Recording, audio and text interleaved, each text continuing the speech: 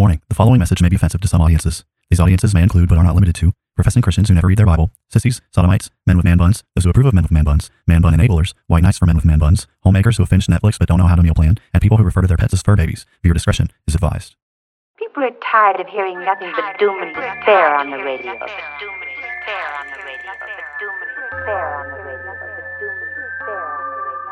The message of Christianity is that salvation is found in Christ alone, and any who reject Christ therefore forfeit any hope of salvation, any hope of heaven. The issue is that humanity is in sin, and the wrath of Almighty God is hanging over our heads. They will hear his words, they will not act upon them, and when the floods of divine judgment, when the fires of wrath come, they will be consumed and they will perish.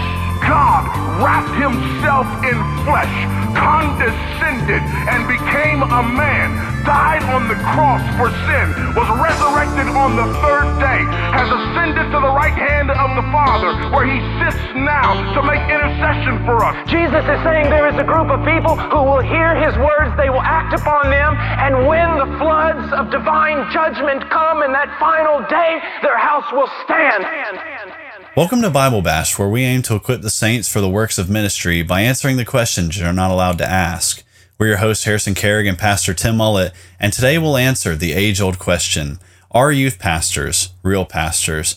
And before we get into the meat of this episode, I just wanted to ask you guys to go ahead and leave a like on this video and leave a comment as well, as that really helps us fight against the Christian-hating YouTube algorithm. So go ahead and do that, and that's one way you can support us.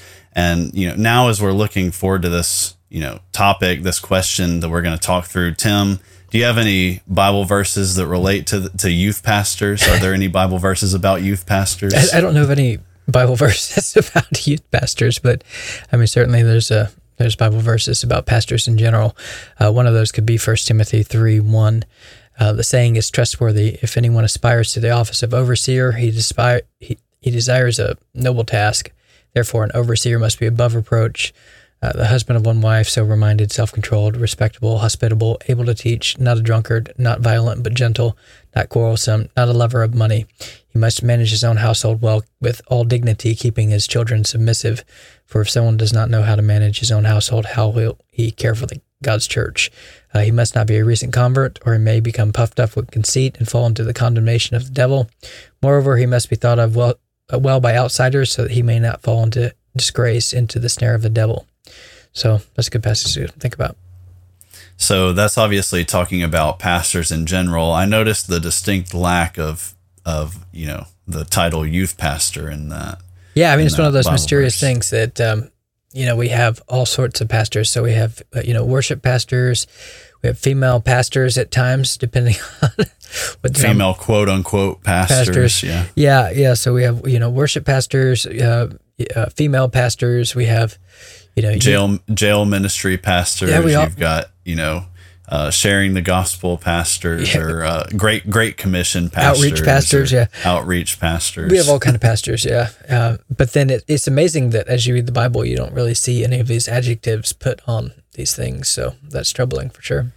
Yeah, it's pretty much just there was the 12 apostles, and then there was pastors and overseers or shepherds, and then deacons.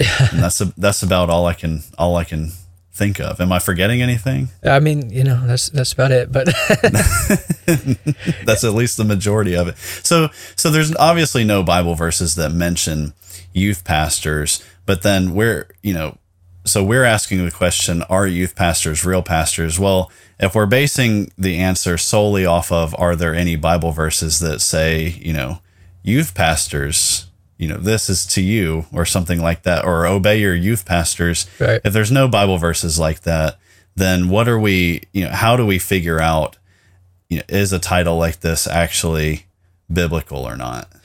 Obey your youth pastors in the Lord, for they are keeping watch over your frisbee, and we'll give an account for your frisbee. I don't remember reading that one. I mean, I put all these verses that I want to make up in my favorite book of the Bible, 3 Timothy. You have to let me know when it drops. Previously unreleased. No, I mean, it's one of those things where in the standard, I mean, I think, your standard American church, it's certainly weird. I mean, so youth pastors, the idea of a youth pastor is weird in different directions. One of the reasons why it's weird is I would say in most American churches, probably the idea of a youth pastor is basically just an adult friend, slightly older adult friend to young kids who maybe just like barely more spiritually mature than them. And so he operates as kind of a go-between between the children and their parents in that kind of way. And his job is primarily to entertain them and to keep them occupied and, maybe at best, be there to talk to them about whatever spiritual concerns they might have, because they wouldn't want to talk to someone who's like actually old and mature and godly in any way. And so, I mean, typically that's like the idea of a youth pastor is just someone maybe who aspires to be a pastor one day, and he's just given the grunt work of taking care of the kids, so to speak, so the young people. And most of that, I mean, I don't know, most of that probably involves, vast majority of his, time involves trying to play silly games and entertain them, and then maybe he'll throw a 5-minute devotional in there too, So I'm sure that there's obviously a spectrum where there's quote unquote youth pastors who are more serious than all that, but then I would say that isn't too much of a caricature of what we're talking about. So for many, if not most youth pastors, you are probably talking about someone whose primary qualifications for the job is their ability to throw a frisbee or come up with goofy games or something like that. They're probably loud personality and, that kind of thing. So they're entertaining to that demographic in that way. So part of the problem is what's actually happening like with most youth pastors, and that they're less of a pastor and more of a game player or something like that. Mm-hmm. But then, the other part of the problem, and this is, probably, I would think more of, well, I don't know if it's more significant, but it's certainly a problem, a different kind of problem for sure. But the problem is that, like, when you think about this word pastor actually has a meaning. And one of the things that, particularly Southern Baptist churches do is that they have a great capacity to invent new positions that are not in the Bible. And then if you invent these new positions, then the problem is that after you've invented this position that doesn't exist, then it's a way of handing off the responsibilities that position has. So like a pastor has certain like biblical roles and requirements in the Bible and expectations. And then not only that, a pastor has qualifications. So we read the qualifications for someone who has the office of overseer or pastor or elder in the Bible. And then if you're going to create a new position called a youth pastor, then functionally the move that many churches are making is that they put someone in that position who doesn't meet like the basic qualifications of a pastor. So they don't, typically, most American churches, they don't consider their youth pastor to be a pastor, right? No one thinks about him that way. The vast majority of adults wouldn't want to go to the youth pastor to get pastoral care or something like that. Right. Yeah. Or like if the youth pastor was preaching on Sunday to everyone, right, it would feel probably, for the adults at least, it would feel more like it's kid time, huh? Yeah, this would be a downgrade. I don't even think in most churches that would ever happen. And then certainly they wouldn't put this youth pastor on an elder board, right, as an equal decision maker, within the church in that way. So whatever a youth pastor is in the minds of many people, it's almost like a B-tier pastor or something like that isn't quite a pastor. You don't want to give them all the roles and responsibilities of a pastor, but he's good enough to entertain the kids for the most part. So it's right, that kind of thing. And once it gets to that level, you're doing something pretty dangerous there, I think. So what is where is this role coming from? I know you talked about like, hey, we try to invent these new things, but how did we get to a place where we have this role that is being given the name pastor. So the office is including the name, the title pastor, but then it's not viewed like a pastor would be viewed. Yeah, I mean, part of the problem is that, you have a lot of influence in the church to do this kind of thing. And so, in a lot of your big churches, you have a church culture that expects that you have certain ministries. Like, ministries are being redefined. Like, they're not ministries in the biblical sense of like what ministry actually is, but ministries like in big church culture are just, events essentially, right? Events that are tailored to minister towards particular demographics, right? So, in your standard big church, you're going to have like every age, every stage, right? So, you're going to have preschool ministry, you're going to have, school age ministry. I mean, you'll have middle school, ministry, you have your middle school, classes, you'll have your high school classes, and then, maybe your college and young adult classes or something like that. And then, then you'll have your men's ministry, and then you have your women's ministry. But then basically, like, ministry in that way is a term that's being hijacked. And then you're using that term to basically divide the church up by demographics, right? So you need like every demographic that you can think of, really, there's going to be churches out there that are going to segregate the church body up in that way. And so basically you have like church, which for the most part, most people are going to go to that unless you have some kind of abomination called children's church or something like that. But most of your people are going to go to church together, big church together. But then, through all the other, ways in which the church ministers to the body, this is going to be found in like these events or these programs and, these initiatives that are most often, segregated on the basis of age or gender or something along those lines. And so when you do that, then you need people to run these things, basically. So once you have the expectation that the church body needs to be separated out so that everyone can be around people who are like them, a lot of that's modeled after just the public school system and that kind of thing, in those kind of ways.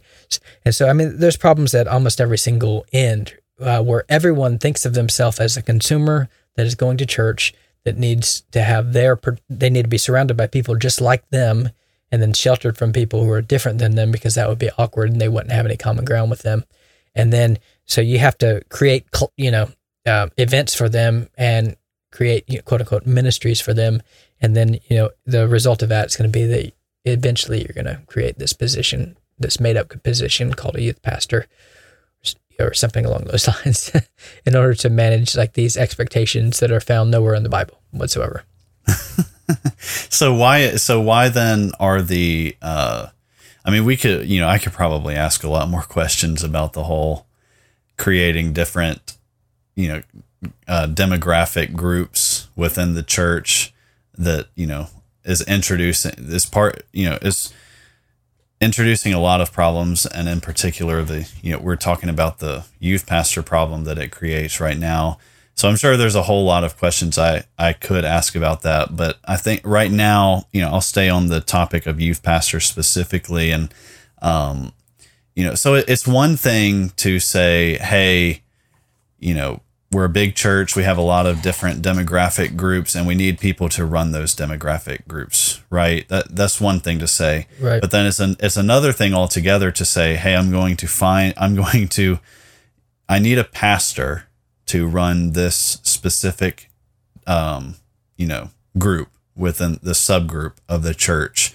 But I'm not going to hold them to the same standards that I would hold a regular pastor. Now, is anyone saying that out loud? No. No pastor is going to say out loud, at least no pastor that I've ever heard of is going to say out loud, oh yeah, we have a youth pastor and they don't meet the actual pastoral qualifications given in the Bible, but we just made him a pastor anyway. No one's saying that, so the problem's not being admitted to, but then at the same time, everyone knows it's a problem because, you can go on YouTube and look up videos from people who, are making fun of, the youth pastor stereotype, basically. And a lot of it is this sort of like, hey, I'm just like you, like I'm just like you, kids.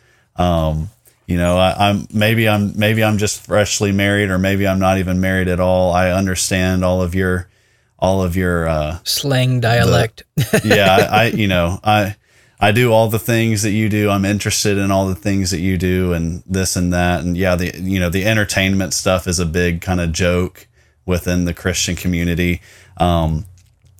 So why is it then that, even though pastors aren't going to admit that they are lowering the standards, oftentimes they are actually lowering the standards. And I don't know if they don't realize they are, if they just don't think carefully enough about it, or if they just simply don't care about it. But why is it that the standards are being lowered for this one specific position when you might have, we were joking about the what do we call it? The Great Commission pastor, or the outreach pastor, the jail ministry pastor, whatever it is. I think it's a lot less likely that a church would lower the standards for those positions than they would, for the youth pastor one. It seems a lot more likely they would lower the standards for the youth pastor one. So why is it specifically youth pastors that seem to get that sort of treatment? I mean, it's funny. I'm aware of a situation where I know of a youth pastor who, when I was going to seminary, when I was in seminary and when I was in Bible college, and this has been, 15 years ago, 20 years ago, whatever it's been at this point. But he was in a youth pastor role, and then he's been in that role. I mean, it's kind of funny. He's been in that role the whole time since I've, been in seminary, Bible college, doing the same things. And you see pictures of him on social media right now, and he's still dressed up as the youth pastor. It's like he hasn't grown up or something like that. Like he's still wearing the youth pastor costume, trying to be relevant. And it's like, when are you going to age out of this? The costume. When are you going to age out of this? Grow up and get more mature or something. But it is that kind of thing. But I think related to the question you're asking, why are the expectations that way? I don't think that the vast majority of churches are even remotely thinking about anything the Bible has to say about church structure or things along these lines anyways. So, I mean, for the vast majority of churches, it's pure pragmatism all the way down. So, I mean, they're not really governed by the concern, what does the Bible say and how can we do that? I mean, as I've talked to pastors along these lines, I mean, like, it's in their minds, this is an inappropriate question to even be asking. Like, what does the Bible say about how we should, about like pastoral issues like that? Like, basically it reduces to the Bible is not sufficient, and we need to just be creative and try to reach people however we need to try to reach people. And it's not meant to give us like guardrails as to how we do ministry in general. So they're not even asking those kind of questions. And I mean, I wish that I was being hyperbolic or something along those lines, but that's just how it works. I mean, they're not thinking about like church government issues, from the standpoint of, let's go to the Bible and look and see what they say, because it has everything we need in order to know how to honor God with these things. I mean, that's just not what they're doing. They're just, their motive, and I'm not saying that in a way to like slander people. When I'm saying that because these are the actual real conversations I've had with church leaders in denominational settings about these kind of topics. And if I'm the individual who is looking at them and saying, hey, don't we need to do what the Bible says here and make sure that what we're doing is biblical, they look at you as if you're saying something crazy. It's just like, yeah, well, of course the Bible doesn't, tell us how to run a church. Well, and you've even dealt with that some. I mean, like on an anecdotal. Oh yes.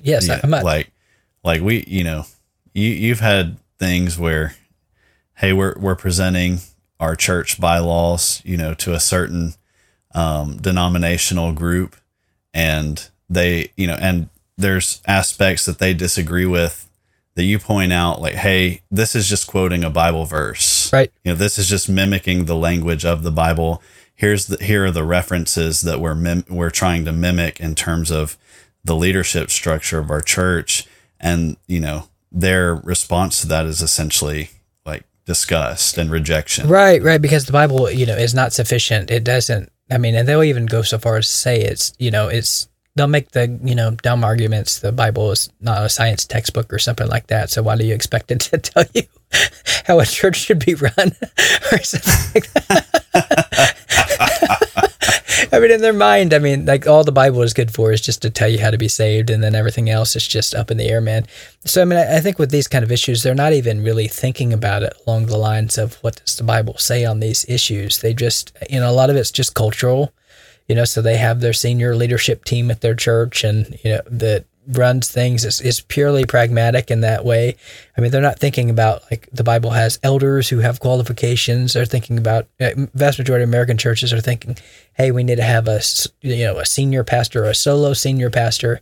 And then, either the deacons are running the church, or committees are running the church, or whatever. Whatever's happening there at that point, they're not even thinking about it as like they need to get a plurality of elders.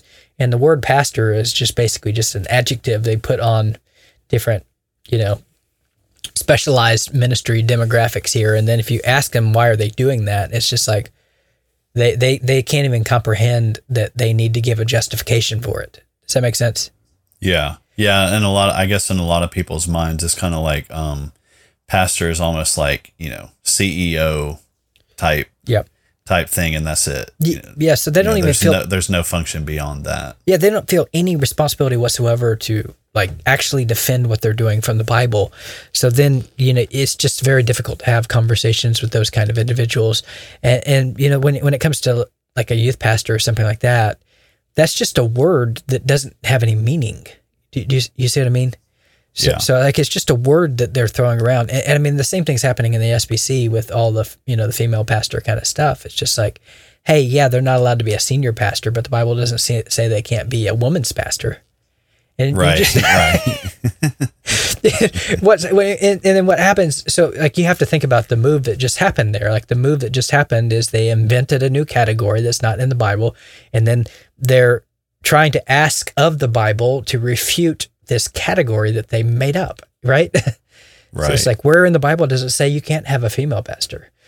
Like, for women, right? The Bible says, like, women can teach other women. So what's the problem with a woman pastor of other women? Well, the same thing. What's the problem with a youth pastor? Like, a person in your congregation, intentionally shepherding the young people with a Frisbee or something like that. Now, you can push back on, like, well, how biblical is what is this pastoring actually in real life looking like, right? But then when it comes right down to it, though, the idea of a youth pastor it's a foreign idea to Scripture. And once you make that category, then there's no qualifications that are related to it whatsoever, and there's no rules. The Bible doesn't govern that. And that's the same thing that happens at a denominational level. Once you make a parachurch organization, then you can just violate everything the Bible says at the local church level because you have a parachurch organization now, and this is different, right? And so then you just so basically what you do is you create new categories. These categories aren't bound by the Scriptures, and then in their mind, the Scripture doesn't say anything to these categories, so you can't criticize them in any way. So then when it comes to a youth pastor, that's the move that has happened. So we need to have these groups, like, for every single demographic in a church. In order to minister to people, you have to surround them, like, you have to segregate them from everyone else in the body, and you have to surround them by people who are like them. And then, and predominantly, the impulse behind this is because, like, most, parents in America have child-centered homes, and if the parents think, like, if my kids like going to church, that means they're a Christian. That's what they think. Right. So Yeah. if you can get my kid to like going to the church, that gives me confidence that they're a Christian. And if all you do is put them in a room with old people who are not like them, who are seriously, they're smelly, and they're old, and they're wrinkly, and no one wants to be around that, Tim. that's creepy, right? So Like, are you wanting to run them all away and make them hate the church, right? So, I mean, and even, because that's how you do it. Yeah. Put them around the old people. I mean, Andy Stanley went so far as to even say that, if your church doesn't have a youth ministry, then you hate the kids at your church, and you're going to make them hate church. And he crassly says it because he knows the game. But I mean, well, there's a lot of things that Andy Stanley says that, are just laughable, to put it gently. I can't tell who's worse, him or that Kevin M. Young guy, I don't know, man. I mean, they're both pretty bad. Yeah. Yeah. But the idea though is that like you're approaching it from a very man-centered perspective, and most of your churches are very man-centered. And so basically you have like individuals who are perceived as seekers, and then they're seeking God, but then you have to entertain them. You have to give them what they want in order to make them feel welcome and a part of the place. And if somehow they can feel welcome and a part of the place long enough, you water down the content and you make them feel welcome long enough by giving them what they want and appealing to their fleshly desires. You give them those kind of things, that's going to make them feel connected with the place and want to stay and everything else. And so this is just a product of all that, to where you have a bunch of parents who have worldly kids who they haven't discipled at all, and then they're looking to the church basically to fix them for them, right? And then they don't really care what that looks like, so long as like the result is my kid likes the church, right? So if my kid likes coming, then I can feel good about the fact that, maybe spiritually they're going to be all right. And so that's the only metric that matters. So then all you're doing is you're giving them an immature adult friend, quasi-adult friend, that will, have the conversations with them, theoretically, that you're unable to have because you've lost all influence but with them yourself, right? And so they're going to do the job of discipling them for you. So, but then you don't really care what that looks like, as long as it looks like my kids like the church and aren't going to fight about wanting to go and fuss about it, So, does that mean all youth pastors are disqualified shams? I think the idea of a youth pastor is an absurd idea. Okay, I think it's an absurd idea because it's not really in the Bible. Now, all right, let's say, and there are churches where you have youth pastors who take that role more seriously, and they are more intentionally and seriously discipling their kids. And let's say instead of in their hour-long youth group meeting, on Wednesday night, let's say that they're on the more conservative end, and it's 45 minutes of teaching and 15 minutes of games, instead of the 55 minutes of fun and 5 minutes of teaching kind of thing, or something like that. That's a better situation than the other. Okay, so there's a spectrum of youth pastors. Some are, you can imagine them anywhere along those spectrum, and if you have to say, okay, we're going to have a youth pastor, I would say, well, maybe hopefully it's more on the 45. hopefully he's more of the, teach for 45 minutes, play games for 15 minutes kind of youth pastor. Yeah, hopefully that's my kind of youth pastor. Hopefully, that would obviously be better than the other, but still, right? So there's a foundational problem. Is this person a pastor, right? Yeah. Is he a pastor? Like, is he qualified? 1 Timothy 3 pastor. If he's not like 1 Timothy qualified pastor, then you're playing a game that you need to stop playing. Okay. So we don't need like youth pastors who are unqualified that we're calling pastors. This is why we have female pastors in the SBC, is because we're playing this game where we're just calling everyone a pastor, even though they don't meet the qualification. So, at the very least, call them a youth leader or something like that, and save yourself some shame or something. So that would be a step in the right direction. But then, well, to push back a little bit on that. Isn't that what a lot of churches are trying to do? Like with the women pastor stuff, is like, hey, whoa, hang on, she's not a pastor. She's the head organizer of women's ministry. Yep. So I'm not saying it's a good solution. I get you're saying that. Yeah, no, I get you're making a distinction. Hey, that's better, not necessarily best kind of thing. But, that's the same thing they're doing with the women's pastor stuff. So I'm not saying it's good. It seems like you might be kind of opening up the door there. Yeah, I'm trying to talk about, well, conceptually, how do you fix the mess that you're in? Okay. Right. Conceptually, step one would probably be to make him at least teach 45 minutes. Step two would be to quit calling him a pastor if he's not going to be a pastor, right? So step three would be, okay, if you're going to have the position, actually make him a qualified pastor who is actually a co-elder at your church. And hire someone that you would be okay with teaching big church on Sunday. Right. So that'd be like step three would be to, hey, why don't you actually make this dude a real pastor, right? Get not just adult friend who is still trying to dress trendy and all that for 20 years.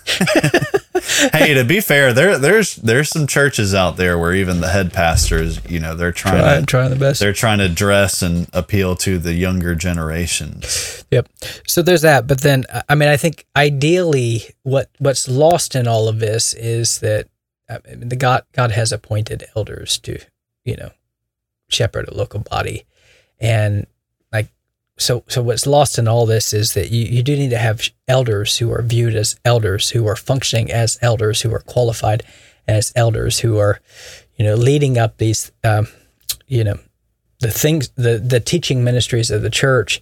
And, what would be even better is that if we could get out of our minds that the best way to minister, quote unquote, to people is to create special interest groups for particular age demographics and just see what the Bible says about one another ministry within the body.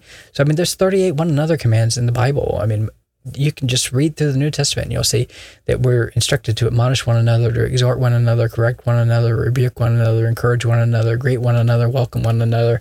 There's just 38 one another commands that those kids, in your youth ministry, they have to adults, and those adults have to them.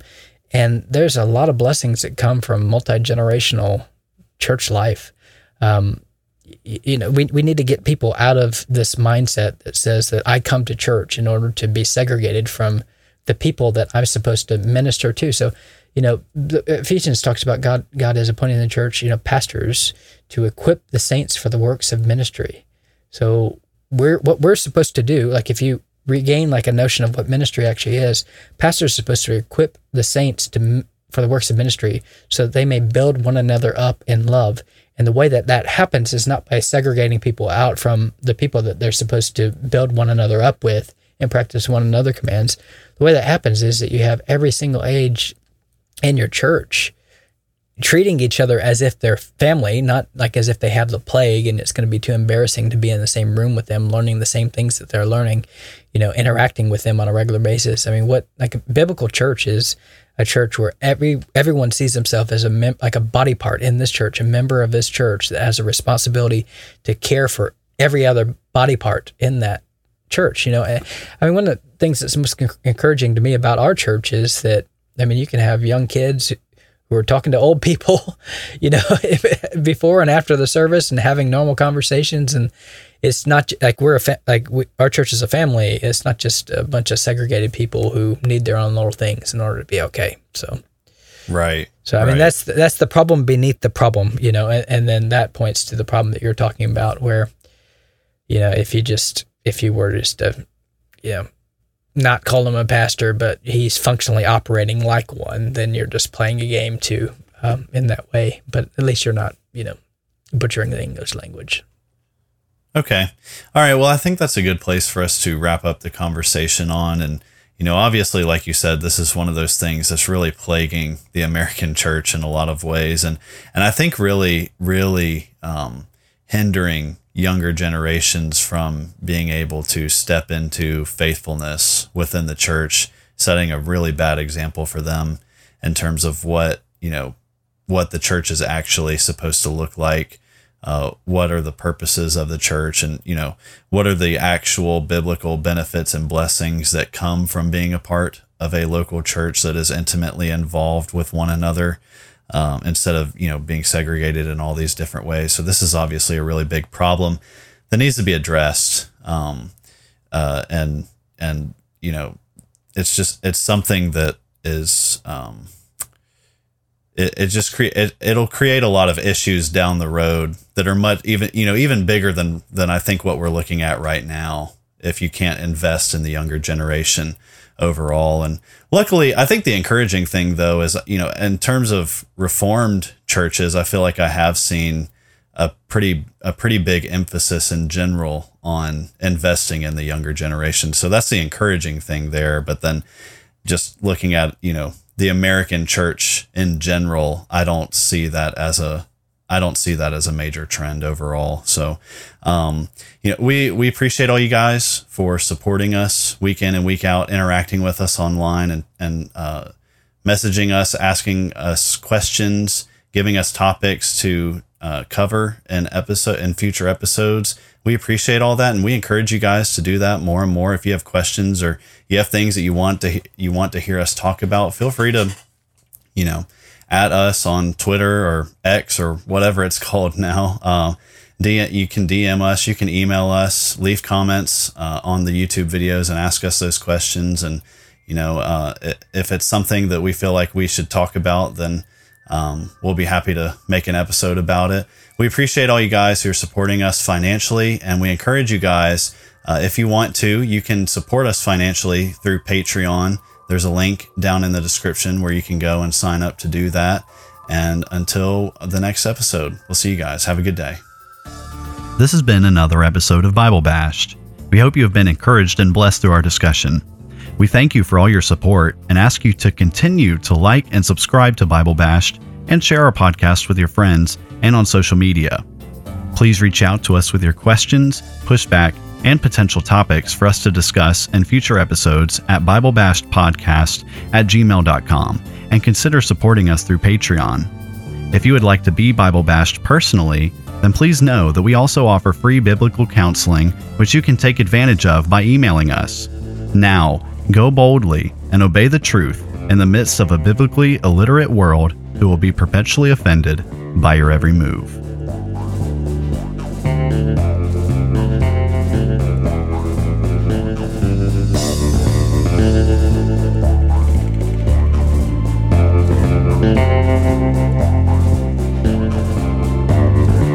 Thank you.